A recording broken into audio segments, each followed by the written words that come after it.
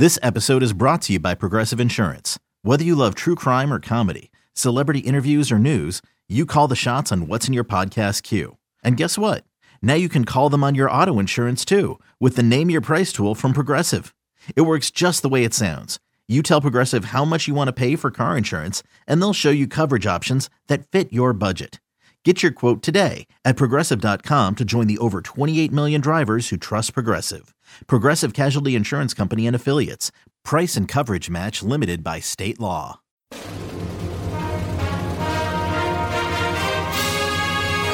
Hey, Trojan fans, it's time to get into the huddle with the Peristyle Podcast. The Peristyle Podcast is your weekly ticket to USC football and recruiting news. Don't forget, you can download the podcast 24/7 at our website, peristylepodcast.com. And now, here's the host of the Peristyle Podcast, USCFootball.com publisher, Ryan Abraham. Hello, Trojan fans. Welcome to the Peristyle Podcast on a Monday. We got to recap USC's 41-28 Pac-12 victory over the Stanford Cardinal up on the farm. Lincoln Riley's first road win for USC and first conference win for the Trojans. We're going to talk all about that with the coach, Harvey Hyde. Follow him on Twitter at Coach Harvey Hyde, or go to his website, harveyhyde.com. If you have any questions or comments for the show, you can email us, podcast@uscfootball.com, or you can call or text us at 424-254-9141. We got a text or two to get to. We got a couple of voicemails. All that. If you have the Apple Podcasting app and you want to follow the Peristyle Podcast, we would greatly appreciate that. If you leave us a 5-star rating, that helps to grow the show tremendously. You can tell a friend about the show, you know, a USC fan. Maybe they love USC. Maybe they hate USC. They want to know what's going on with this Trojan football team that seems to be on a roll. Have them check out the Peristyle Podcast. We do appreciate that. And we want to talk about everything that's been going on around this USC football program, getting a big win up on the farm, almost the exact opposite of last year. It was 42-28, if you remember. Stanford beating the Trojans in the Coliseum. This one was 41-28 the other way, with Lincoln Riley and the squad taking care of business up on the farm. Coach, welcome into the show. How you doing today? Well, thank you, Ryan. Welcome home. I'll tell you, it's a big weekend as far as for USC going up to Stanford, and Lincoln Riley's first away game. Certainly did enjoy watching the game, and I'm sure the kids really enjoyed coming home from the game. And that's what it's all about when you have a road game. You have a long period of time of staying together, traveling home, enjoying the win, because when you get back, all you do is get ready for your next game, and maybe, I'm not sure, they may have gotten back in time to watch Fresno State and Oregon State. So who knows? They saw their next two opponents. Yeah, that's true. There was we did a little scouting after the press box. I don't know if they got back in time for that one. We were still we were leaving the press box as that game was ending. So, but the USC team, they were out of there a lot quicker than we were because we had to work in the press box and stuff. But I think you bring up an interesting point. The way they assembled this team, Coach, it's, we talked about potential chemistry issues. We haven't seen any of that. Seems like this is a very tight group, even though a lot of the players were added, either earlier in the year before spring football started, or after the spring, sometime this summer, and then they just get to campus and only have had a few months with their new teammates. But those away games, what sort of bonding opportunity is that, where you're all traveling on the same plane, you're staying at the hotel? What kind of bonding opportunity is that for a team, especially that's been kind of put together more recently? I think it's a great opportunity. You spend a lot of time together. You're not out with other friends. You're eating together. You're flying together. You're traveling together. You're sleeping together in the same hotel. You're having meetings. You're on a business trip. You're out there to get done what you go there for, then pack your bags and get back home. I used to say, let's go in there, take care of business, and enjoy it on the way home. And it's a great feeling to when you come out of the locker room and you get on the bus to head towards the airport. You can talk, you can have fun, you can enjoy the trip home. It's not one of those where, man, we got our butts beat and no one talks on the plane and everybody's somber. But now on the way home, everybody can watch the game as far as on their computers, and it's a lot of fun. So it's a bonding type of feeling. And especially when the people haven't been together for a long period of time, it's a great experience for them to win. Some come from winning programs. Some come from programs that really haven't experienced winning. So some guys know, hey, this is the way it's supposed to be, and it's always this way. And some guys are saying, I like this feeling better than the other feeling I used to have when coming from a program that wasn't successful. So it's sort of putting it all together, and the coaches are the same way. The coaches have fun. Their families have fun. There's so much involved in one football game as far as the 1 hour that you have to demonstrate the thousands of hours that you do to prepare for it, that you got to enjoy it. But once you land, then it's a different story. I'll bet you all the way home that probably on the plane, somehow they had some type of hookup where they were watching the Fresno State-Oregon State game. Yeah, doing the little scouting for the next two opponents who happen to be playing against each other. Great game on that one. We have a bunch of questions, but I want to break down a little bit. We'll do, kind of both sides of the ball. Get your thoughts on offense first, and we'll get your thoughts on defense, and we can take a break and then get into some of the questions. We're going to talk a lot of those aspects. The old cliche of tale of two halves. I guess you could say that's what happened here. USC's first 5 drives, extremely efficient, 5 touchdowns, did not face a third down in any of those drives. USC didn't get stopped until, time ran out in the first half. So no punts, only 1 third down in the first half. That was in the that final drive before halftime. But in the 5 touchdown drives, not even facing a third down. That's how crazy efficient this offense was. A couple turnovers from the defense that helped. But, every time the USC offense got the ball, they put it in the end zone. Second half, not so much. There was 3 field goal attempts. There were still some big plays that, opening play for Jordan Addison to start the third quarter. That was a really good one. But, just get your thoughts on sort of like what they look like in the first half versus what they look like in the second half, Coach, because, they didn't need to put up a whole lot of points in the second half after putting up 35 in the first. But I know it was concerning for some USC fans. So just kind of get your overall thoughts on that. Well, I tell you, they were dominating, and almost people couldn't believe what they were watching. And I think this is where everybody got their opinion of, wow, what a great football team this is. Wow. They overwhelmed Stanford with their team speed. Stanford, it's difficult to practice against team speed like that, or the type of spreading the field that they do and keep you off balance so much with an athletic quarterback, great receivers. I mean, how do you defend it all? And when you're hot, which means the pass is right there, guys are missing tackles, you're getting big plays, the momentum really turns your way. Stanford second-guessing themselves. Their coaches are looking, what can we do to adjust to this? Well, all of a sudden, you gain this extra confidence and it becomes really exciting for everyone.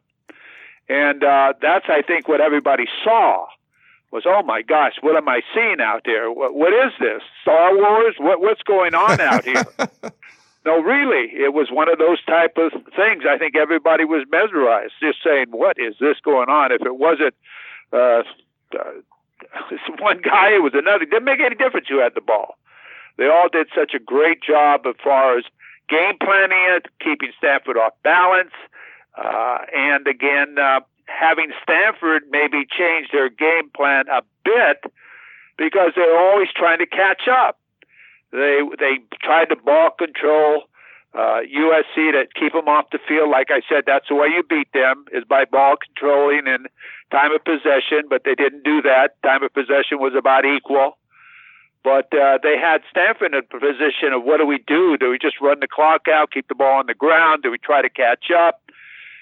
And, sometimes when you try to catch up, you try too hard, you have turnovers, you try to throw through people, and they make mistakes. So they caused that through the way they jump out on people, 21-7, and then continued it in the first half.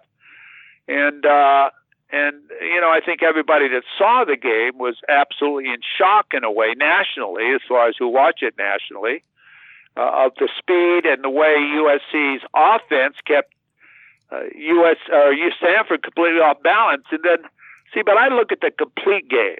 I look at the complete game when I watch a football game, and I don't jump to quick conclusions because I look at the defensive side of the football, and yes, they've created 8 turnovers. But what if you didn't create those 8 turnovers? I mean, turnovers is something you're not going to get 4 turnovers every game, okay? Unless teams are just not very good.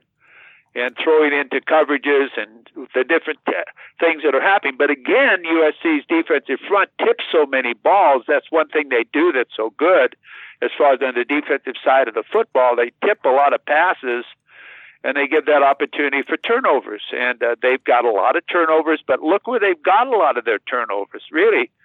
Down where teams are close in the red zone of scoring. So if you don't get those, you're possibly on the other side of maybe you playing catch-up with the same type of scoring back and forth for each other, which is trying to outscore each other. So my concern after the first 2 games is the defense, to me, still is suspect. I think there's some outstanding players on the defensive side that are playing really tremendously. Tua, number 49, I mean, he's a beast. I mean, the way he plays football, he loves football. Anywhere you put him, he's in the show.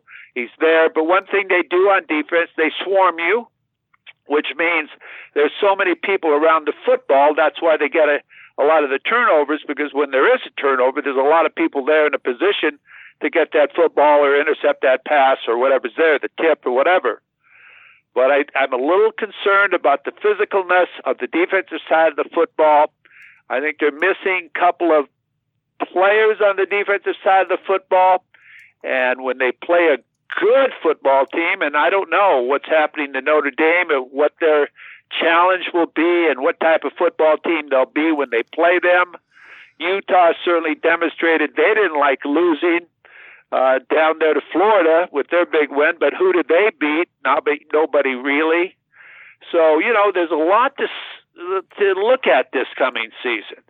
I tell you, this coming week, if Fresno State would have beaten in the last seconds, a minute and 5 seconds, would have beaten Oregon State, the Bulldogs would have come charging down that freeway. But it's very difficult to overcome those last-minute wins, and they're going to have a hangover, I think. Oregon State now could be undefeated when you play them. So we'll see exactly what happens with that. I think USC is a good football team, but I don't think right now you can put them into class, jump to the conclusions like a lot of people are saying, it's playoff time. It's playoff time. No. There's a lot of things that still have to be solved, and I think if you talk to Lincoln Riley with closed doors and sit down, he would say, yeah, we got to do this, we got to do that, we got to make some adjustments here and there and try to get better. But if you don't have the talent in those certain areas to get better, which they do on offense, but not necessarily on defense for what I'm seeing, that they might have to rotate some people there on the defensive line and change some positions to get better. Yeah, Lincoln Riley called the defensive, the way the defense played, creating explosive plays, which I don't know if I've heard that very often. It's more like, the offense, Jordan Addison catches a 75-yard bomb. That's an explosive play. But they're getting explosive plays on defense, not just the turnovers, but, 5 sacks of Tanner McKee. This was a couple, forced fumbles. Max Williams balling out there, and doing his thing. That's kind of funny with the explosive plays on defense. I don't know if you can rely on that because you're not going to get that every time, but they've definitely shown, through two games, 8 turnovers total, and none by the none by USC, forcing 8. Probably not sustainable, but there's a pattern there. You're a team that just creates turnovers. That's just something you do. That's in your DNA. But I wanted to get your opinion on the slow mesh that Stanford was running, Coach, because it's one of those things. To have the exact opposite thing happen of last year, where Stanford came in, just overwhelmed USC. They had so many beatdowns in the Coliseum last year that it got Clay Helton fired, and the reverse of it. And you could argue this was a Stanford team that I felt pulled out all the stops. They didn't look like the same team they played against Colgate. They literally just went against Colgate and ran some generic stuff that they weren't going to be doing against USC. They changed their defensive front from last year. They changed their offense. And, if you don't know, the slow mesh is something that Dave Clawson runs at Wake Forest. And Bruce Feldman is pretty close with him. And I'm, tight with Bruce. I talked to Bruce about it. He actually ran it for the Pee Wee team that he coaches with his son, which was kind of funny. He wrote a story on it, just kind of what this is. but really the first time I got to see it in person. And it was definitely different. And, talking to Bruce about this, Coach, he doesn't think anyone else in the country runs this offense. He wasn't sure if David Shaw or anyone on his staff, Tavita Pritchard, talked to Dave Clawson or anyone at Wake Forest, or if they just kind of studied this film-wise. But I don't want to be a defensive apologist, but when you come out with a completely new offense that only one team in the country runs, and you're like, okay, so this is completely different than anything we've ever seen before. To me, that's saying Stanford pulled out all the stops and they still weren't able to get it done. So I don't know. I wanted to get your thoughts on that as a former coach. When a team does something like that, this is about as unique as you could get as far as, hey, we're going to now run this slow mesh offense that Wake Forest runs just completely out of the blue. Well, to me, when I watch that offense, it's not a lot different than what the country's running, maybe a few wrinkles here or there. Tanner McGee, I think, what makes the difference in the offense. You can run a lot of offense, and if you don't have the right players playing certain positions, it ain't going to work. I don't care what offense you run. But it fits Tanner McGee. And it fits their receivers. Their receivers are all 6'2", 6'3", 6'4" type of guys. And if you notice on the defensive side of the football, the defensive backs from USC were having a lot of trouble covering those guys. They were feeling them, grabbing them. Got a lot of penalties. And it puts a big strain on you. They're not speed guys, but they're route guys. They're like basketball players going up for rebounds, and you can't get up there and play with them. As far as their running game, it's basically the same running game, but it fits the personnel that they have at Stanford. And I think that's what David Shaw is trying to do, is fit the personnel that they have there. Tanner McGee had an athletic quarterback like Caleb Williams is. He's not going to run around and spread the field and run bootlegs and run up the middle and do all of that type of stuff. He's a drop-back quarterback. And I think they're trying to fit the offense around the personnel they have in order to compete. And I think that's smart coaching, because I think you've got to do that. So they make some changes, but I don't see the offense as being so unique that no one in the world can adjust to it. You got to adjust to what the personnel is you're facing and stop it. But it's basically a spread offense. It's basically, they got big guys up there that, and the tight ends, they utilize their tight ends. They got big offensive linemen and so on. But, they didn't really, they moved the football, but a lot of times they moved the football because SC hurt themselves with penalties and so on. But I didn't think they, had anything so unique that it would cause so much problems for USC's defense. I think they just mismatched and put their personnel in certain positions where they tried to put them in a position where it'd be very difficult for USC to play them.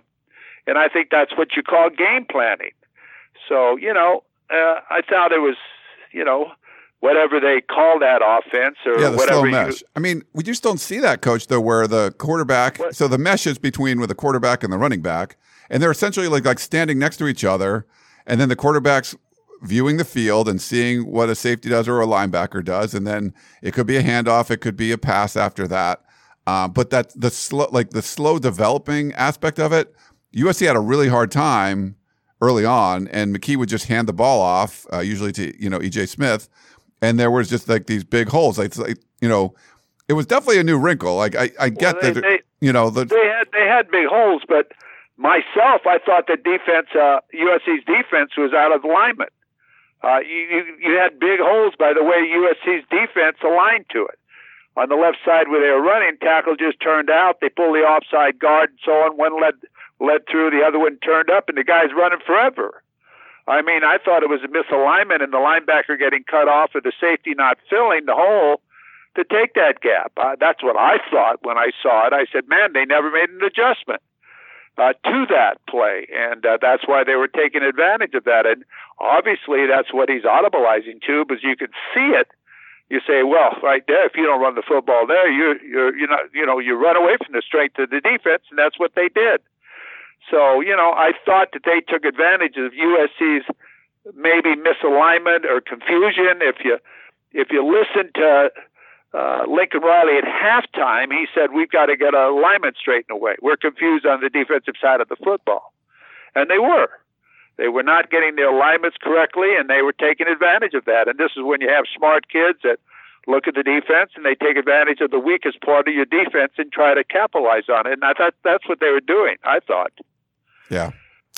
Yeah, it's interesting. All right. Well, I mean, I felt there was a really kind of unique thing that David Shaw pulled out. I mean, if you think it's the kind of the same as what everyone else runs, but if there's changes like that, if someone's running sort of a offense, it could have been like, I don't know, Wildcat or whatever it is, something that there was a little bit different, and a coach sort of like, hey, we're going to implement that in the off season.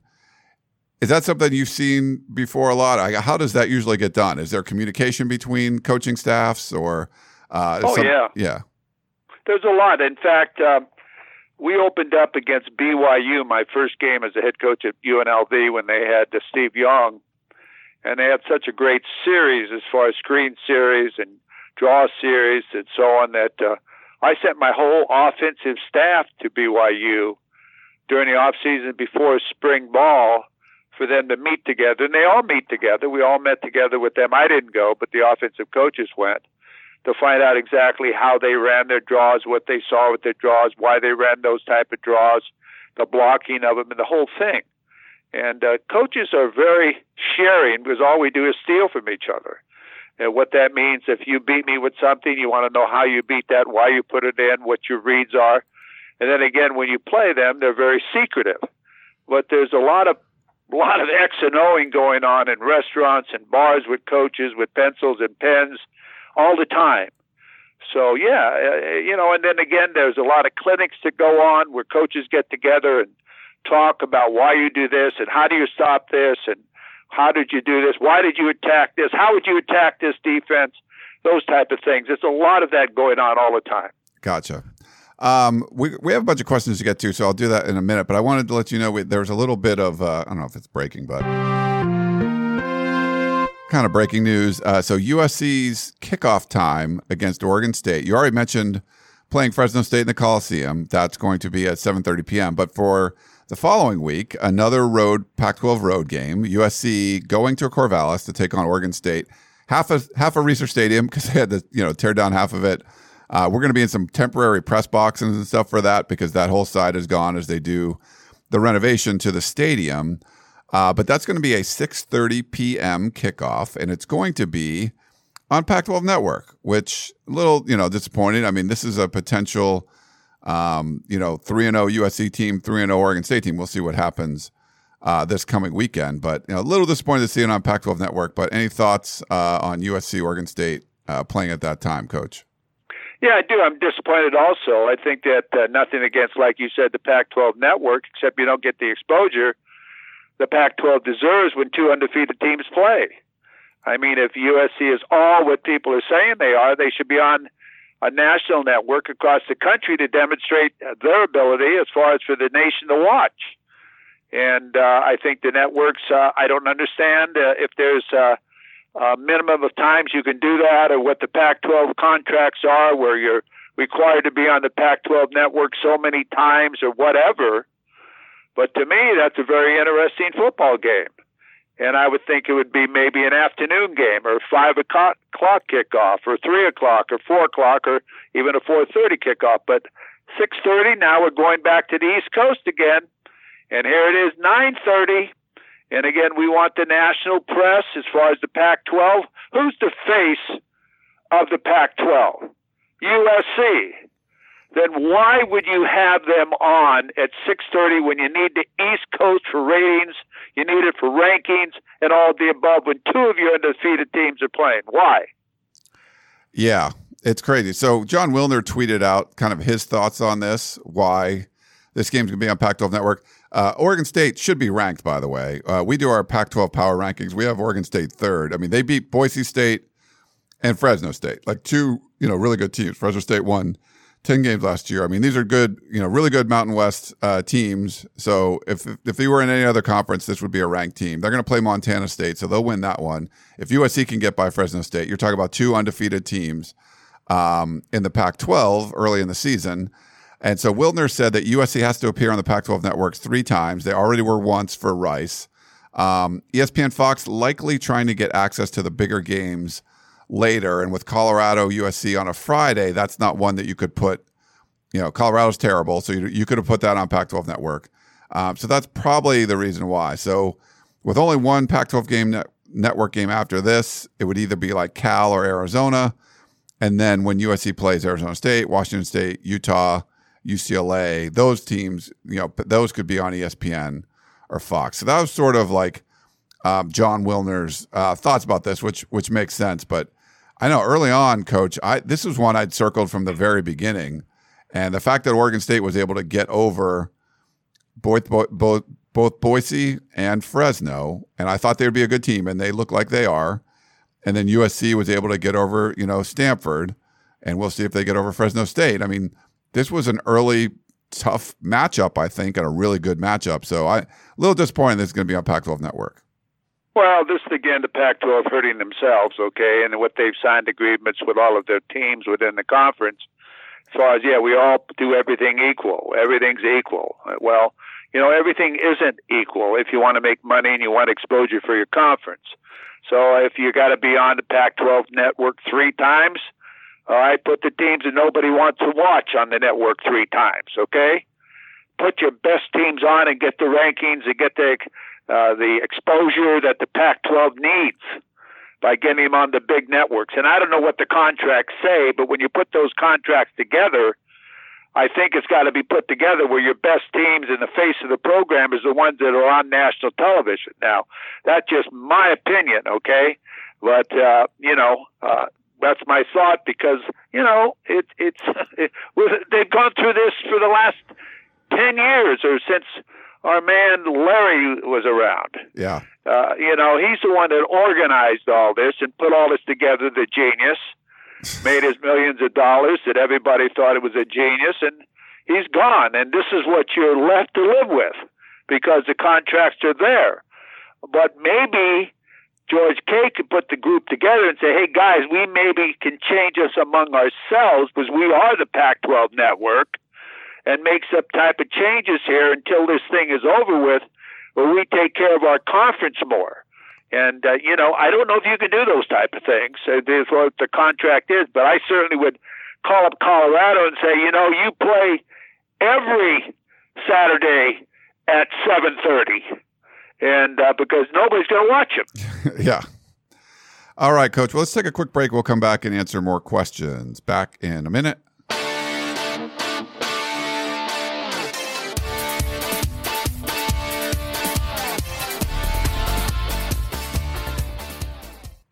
eBay Motors is here for the ride. Remember when you first saw the potential? And then through some elbow grease, fresh installs, and a whole lot of love, you transformed 100,000 miles and a body full of rust into a drive that's all your own. Look to your left. Look to your right. It's official. No one's got a ride like this. There's nothing else that sounds like, feels like, or looks like the set of wheels in your garage. With over 122 million parts, you can make sure your number one ride or die stays running smoothly. So there's no limit to how far you can take it.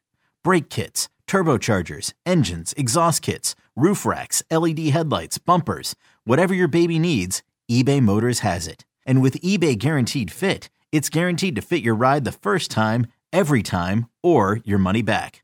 Plus at these prices, well, you're burning rubber, not cash.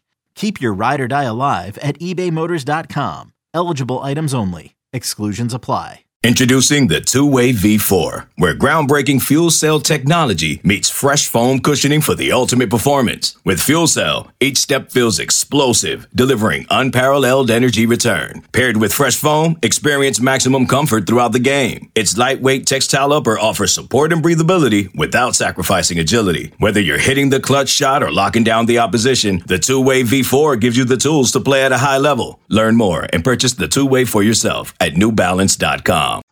All right, we're back here on the Peristyle Podcast. We got a few voicemails. I feel bad, Sean from Kentucky. You left like a 3-minute voicemail. We can't read that one. I mean, play that one. I'm sorry about that. This one's actually a little longer too, not that long. But there were a couple good topics I wanted you to talk about, Coach. So let me play this one for you. This message is for Ryan and the coach. I got 2 things I got to get off my chest after great win. Fantastic win. first, though,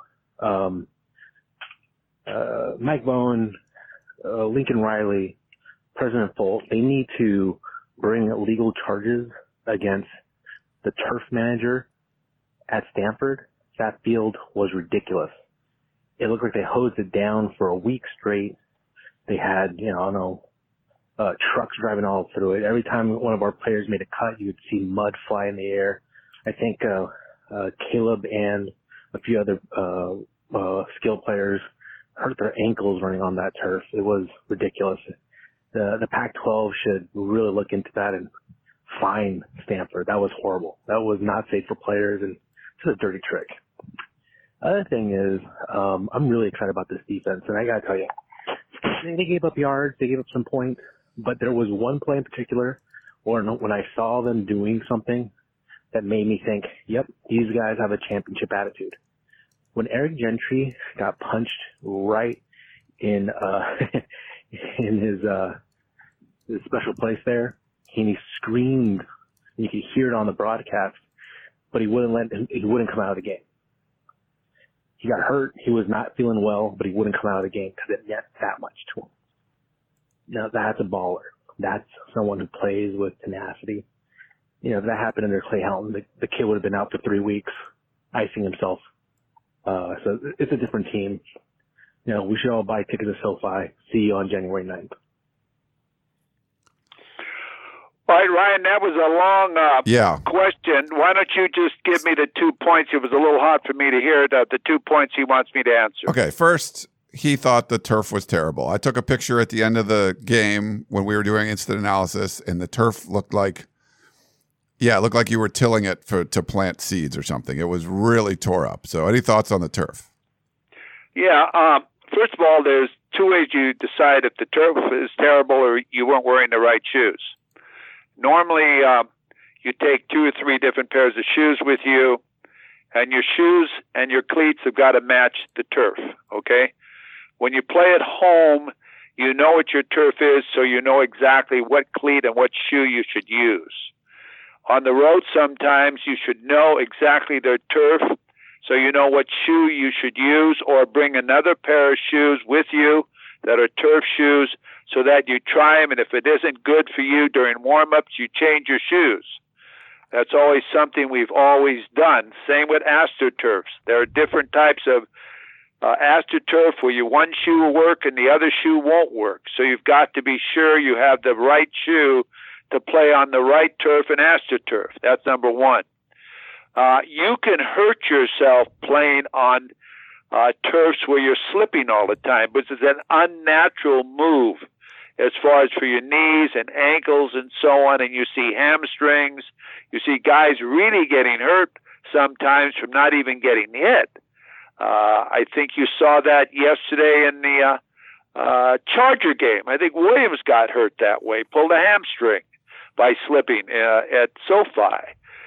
So that's what I can see, and the only thing I could see as far as the turf itself, it's either the shoe or the not proper shoe for the turf that you're using. So I don't think I saw Stanford sliding around, but USC was. So they had the correct shoe, and USC's shoe probably wasn't what was fitted for that field. Yeah, we saw Mario fall down a couple of times. He just wanted to comment on the toughness. So Eric Gentry got hit below the belt and didn't come out of the game. So he just thought that was a good sign of toughness out there.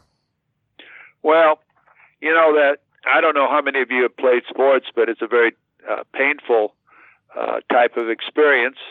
I've had it happen to me, and I cannot believe he continued playing with it hurting that much, but he did. And sometimes it's good and sometimes it's bad. Maybe you should take a play or 2 off. But he got back in there and played, and I'm assuming that everything was okay for him to do that. Yeah. All right, we got a text message. It's from DC Trojan. Where would Stanford's offensive line rank among the teams that we will face this year? My thoughts, I think Stanford's offensive line wasn't great.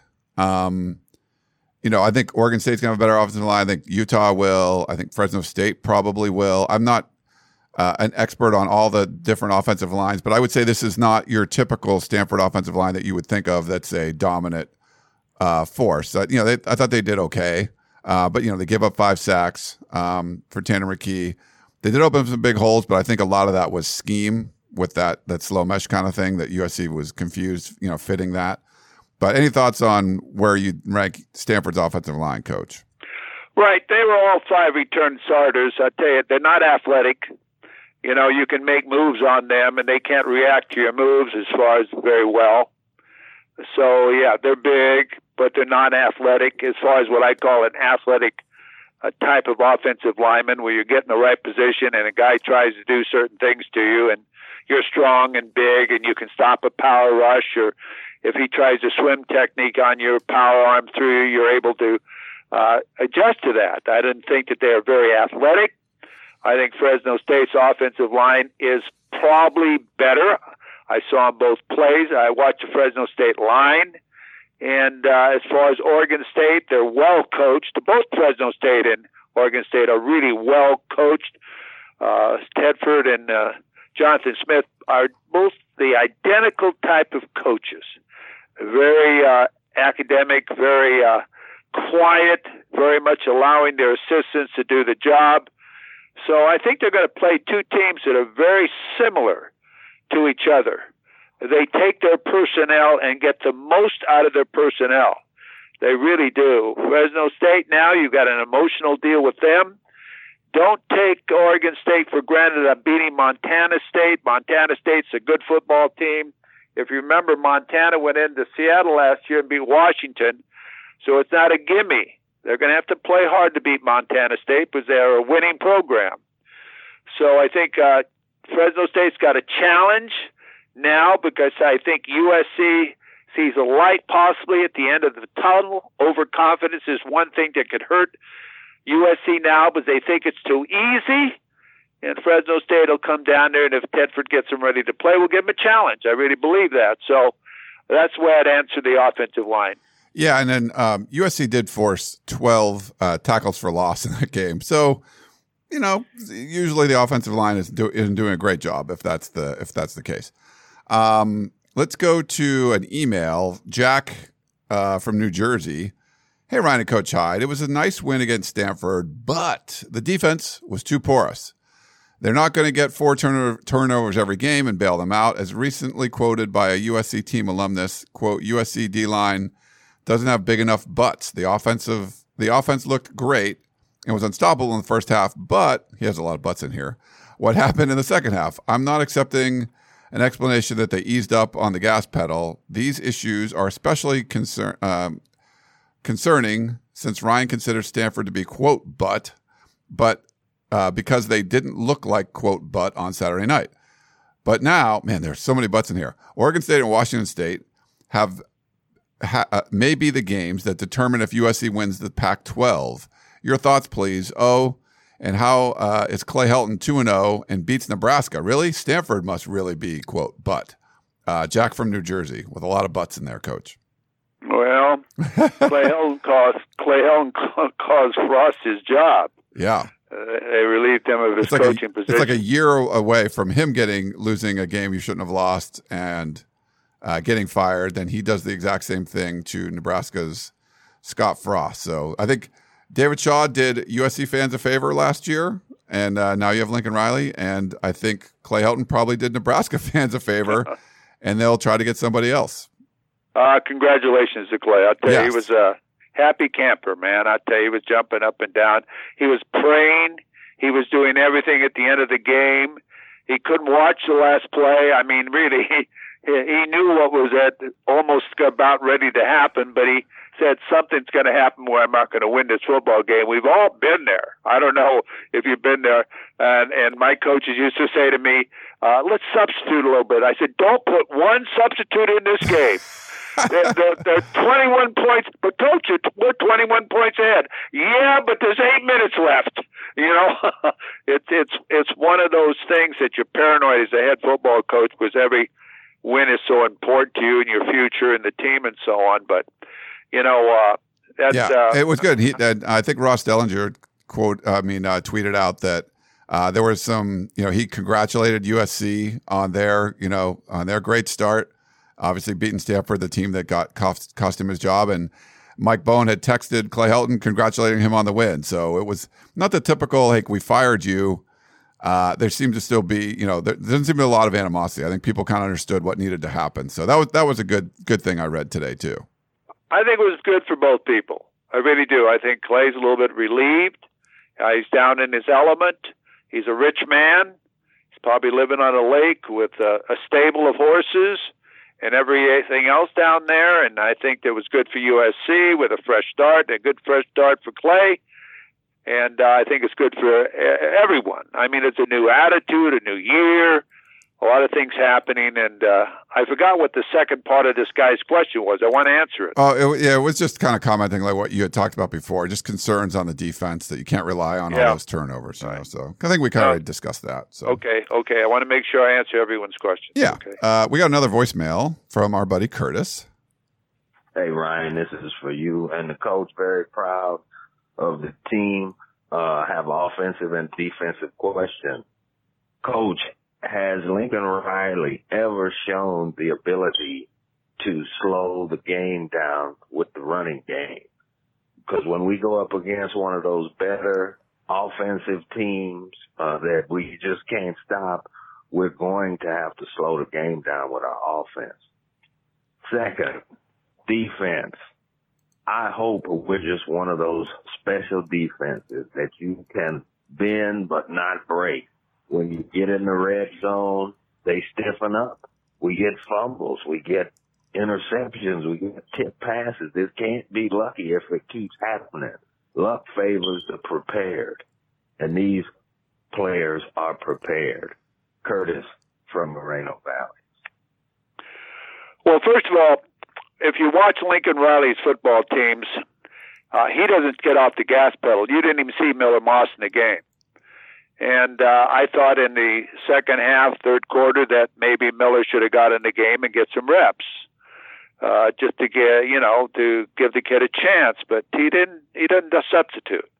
He's one that will go after you as hard as he can go after you. And I could see it on his face. He was flustered in the second half that the team was not operating or didn't have its rhythm that it had in the first half as far as the success and the intensity and the upbeat that the offense normally has. Yes, he runs the football, and I think he has a great scheme. You'll see more and more type of plays off his offense. You'll see play-action screens. You'll see a lot of things. He didn't run any reverses or counters or any of that against Stanford, but he has something for everything, okay? And I think he believes in the run. He really believes in the run because he has great bootleg action with Caleb Williams. I mean, really, I thought Caleb ran too much in the football game. Personally, I think that he tried to take the game over too much, and you certainly don't want him running just to run the football. You want him to run when it's there or run to the sideline and get what you can get. So, but I think he has something for everything. I love his offense. I love what he does because he's prepared. He knows it.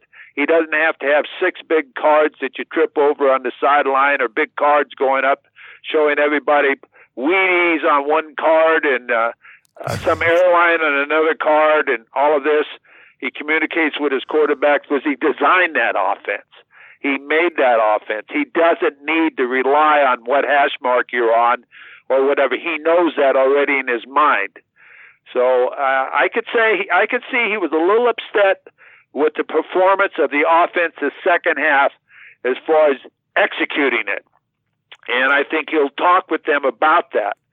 Now, as far as the defensive side is concerned, I think that he realizes that if you were to sit down and talk to him, he would say, yes, we've got to get better on defense because what happens, they score so many points, the offense, that the opponent gets panicked out and they say, we've got to score when we get down here, and they take too many chances. They try to throw the ball through linebackers. They try to do things because they're afraid they're going to be denied and maybe just get 3 points. 3 points doesn't do anything against USC. That won't bother them a bit. They know they got to answer 7 points to USC 7 points, or they're not going to be in the game. So as they close the gap down towards the goal line, offensive teams will take more chances, and on the defensive side of the football, they don't have to cover as much field. So their quickness on that side of the field is an advantage to the defense unless you can line up and power block and run right at them and dominate them. So I think that has a lot to do with what you've seen so far this season. Yeah, but I do like his point about stiffening up in the red zone. That was something that definitely happened, and so I mean that's a thing. That's not luck a lot of times. That's, you know, if you play a little bit better in the red zone when there's not as much space to cover. I mean, that could be an identity of this defense too. We got a couple more, and we'll let you go, Coach. This is this one is from, let's see, Franklin from Rockland, California. So he's MPA Trojan on USCFootball.com on the Peristyle. So he says, I understand USC is second to last in rushing yards allowed per game through week 2 at 183.5 per game. Is this more a matter of who they've played so far and or a bad run defense? And how worried should we be about this going forward? From Franklin. So he's saying that we're giving up too many yards on the rush. 183 yards per game. I haven't looked at the stats, but that I don't know if he was talking about second to last in the Pac-12 or second to last in the country, but 183 yards rushing per game. Well, you don't want to give up any yards if you can help it. And, when you sack someone, those yards come off. So maybe they are giving up, because if you have 5 sacks, I don't know how many yards that is totally. You're probably over 200 yards.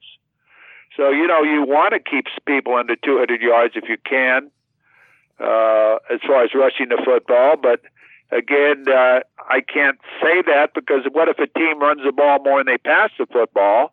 Well, obviously they're going to have more yards rushing than they are passing. So when you go against, Rice should have 0 yards, okay? They're not a great football team.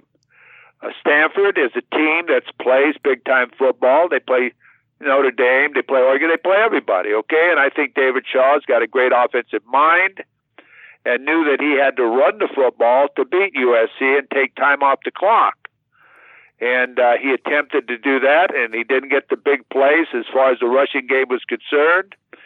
He threw a lot of fade routes and big routes and got a lot of yards through his penalties, pass interference, which they're going to have to clean up in the secondary, because they're not always going to get away with that. And yes, we were holding. Yes, they were penalties. Yes, they weren't ticky-tacky. They are calling that penalty now more than ever, because there's so much complaining that's going on by the offensive coaches. And they want it to be an offensive game. They want it to be a show. So the defense is at a disadvantage all the time. So they'll continue doing that. So I don't know. It's hard. I'm not a stat guy. I'm more of a guy that likes the left-hand column. I like to win ugly. I like to do whatever it takes to get that W, then move to the next opponent. And yes, I'd like to look good in all the stats and win too, and don't get anybody hurt and all of the above. But I think the number one objective is not the halftime score or the stats, it's the final score. Yeah, just to let everyone know what he's talking about. Against Rice, the Rice Owls had gained 170 yards rushing, but they had lost 24 yards, 21 of them from the quarterback on sacks. So it was a net of 146 yards. For Stanford, it was a little bit different. They gained 273 yards rushing, but had 52 yards in losses, 35 of those from Tanner McKee. And E.J. Smith had like 14 yards of losses too. He had that backward pass that he fumbled and stuff. It was a run, but it was a backward throw. So Stanford netted 221 yards rushing. So yeah, there was, the losses definitely offset that, but 183 per game is a little concerning. The last one, it's 2 different people sending questions about the same topic. First from Lloyd, he emailed in, it looks to me that USC took its foot off the gas and couldn't get things going in the second half. What is your opinion on that? And then Robert in Athens, Greece, sent us a text message. He's class of 2000, so all the way from Athens. That's cool. Do you think Coach Riley took his foot off the gas pedal and kind of let Stanford hang around more than he should have? So get your thoughts on the whole taking your foot off the gas in the second half part, Coach? No, I don't think he took his foot off the gas. I think they went at halftime and cooled off and talked to each other about how good they were and probably text out to people. I don't know what they do in there at halftime because they were sort of having their way at halftime. They really were having their way. So it was something that didn't excite them. And when they lose that little edge, it's hard to get it back. And I don't think he was happy about it at all. I could see it in his play calling. I could see it in his reactions. His team didn't come out with the same spark that it did at the beginning of the game, and they didn't perform the same. And if you do that against a good opponent, you can't get that back. Once you lose that, the momentum, and you don't bury somebody, you got to bury somebody where they finally throw out the white flag or the coach looks across the field at you and says, "Hey, man, what are you doing? Please." Or you won't look at him because you know what you're doing. You're burying him, okay? So, I think that it's tough to get it going again. And I think in the second half, USC offensively lost their momentum. They went to sleep at halftime. They didn't come out. The score of the game is something that he's going to point out to them that he didn't like that. He didn't like the way they came back out. But he didn't substitute. It's not like he substituted. There was the whole same guys in there, okay? The whole game. And Ryan, correct me if I'm wrong. But he was same play calling, same everything. So he's not happy with that. They'll work on that this week, believe me. Yeah, for sure. All right. Yeah, I thought there may be a little complacency going on. They did have that bomb to start the third quarter, but there were a few penalties. Things just weren't as crisp in the second half. So, all right, Coach. Well, great stuff. Great to break down the game with you and get the coach's perspective on what's going on. Of course, USC, Fresno State this weekend, 7:30 in the LA Coliseum. So it should be a lot of fun. We'll see if Fresno State can kind of shake off that really tough last-second loss to Oregon State. I kind of agree with you. I think there's going to be a little hangover there, but we will see. But 2-0 for the Trojans, 1-0 in conference. The only undefeated Pac-12 team in conference play because it's the only conference game that's been played. But Coach, thanks again for coming on the show. Great to talk to you, and I hope we'll talk again soon. And thank you. And Ryan, I just want to remind everybody, Sunday morning is coming Sunday morning at 10 a.m. on AM 830. Chuck Hayes and myself will be on for a 2-hour show. And in the future, I want to have you on that too, Ryan. That'd be great. I'd love to come on, Coach, and talk some more football. Whenever I get a chance, it's always great. I love talking with you. And for all of you out there, thank you very much for being a part of the program. Without you, we don't have a show.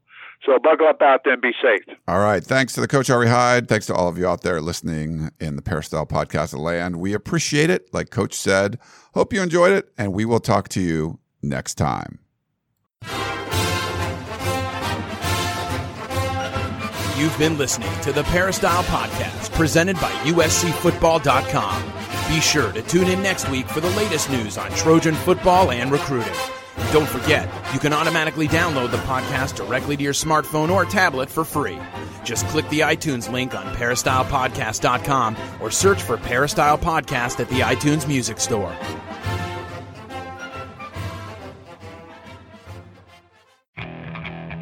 Okay, picture this.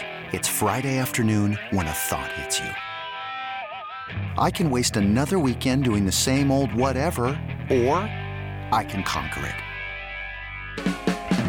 I can hop into my all-new Hyundai Santa Fe and hit the road.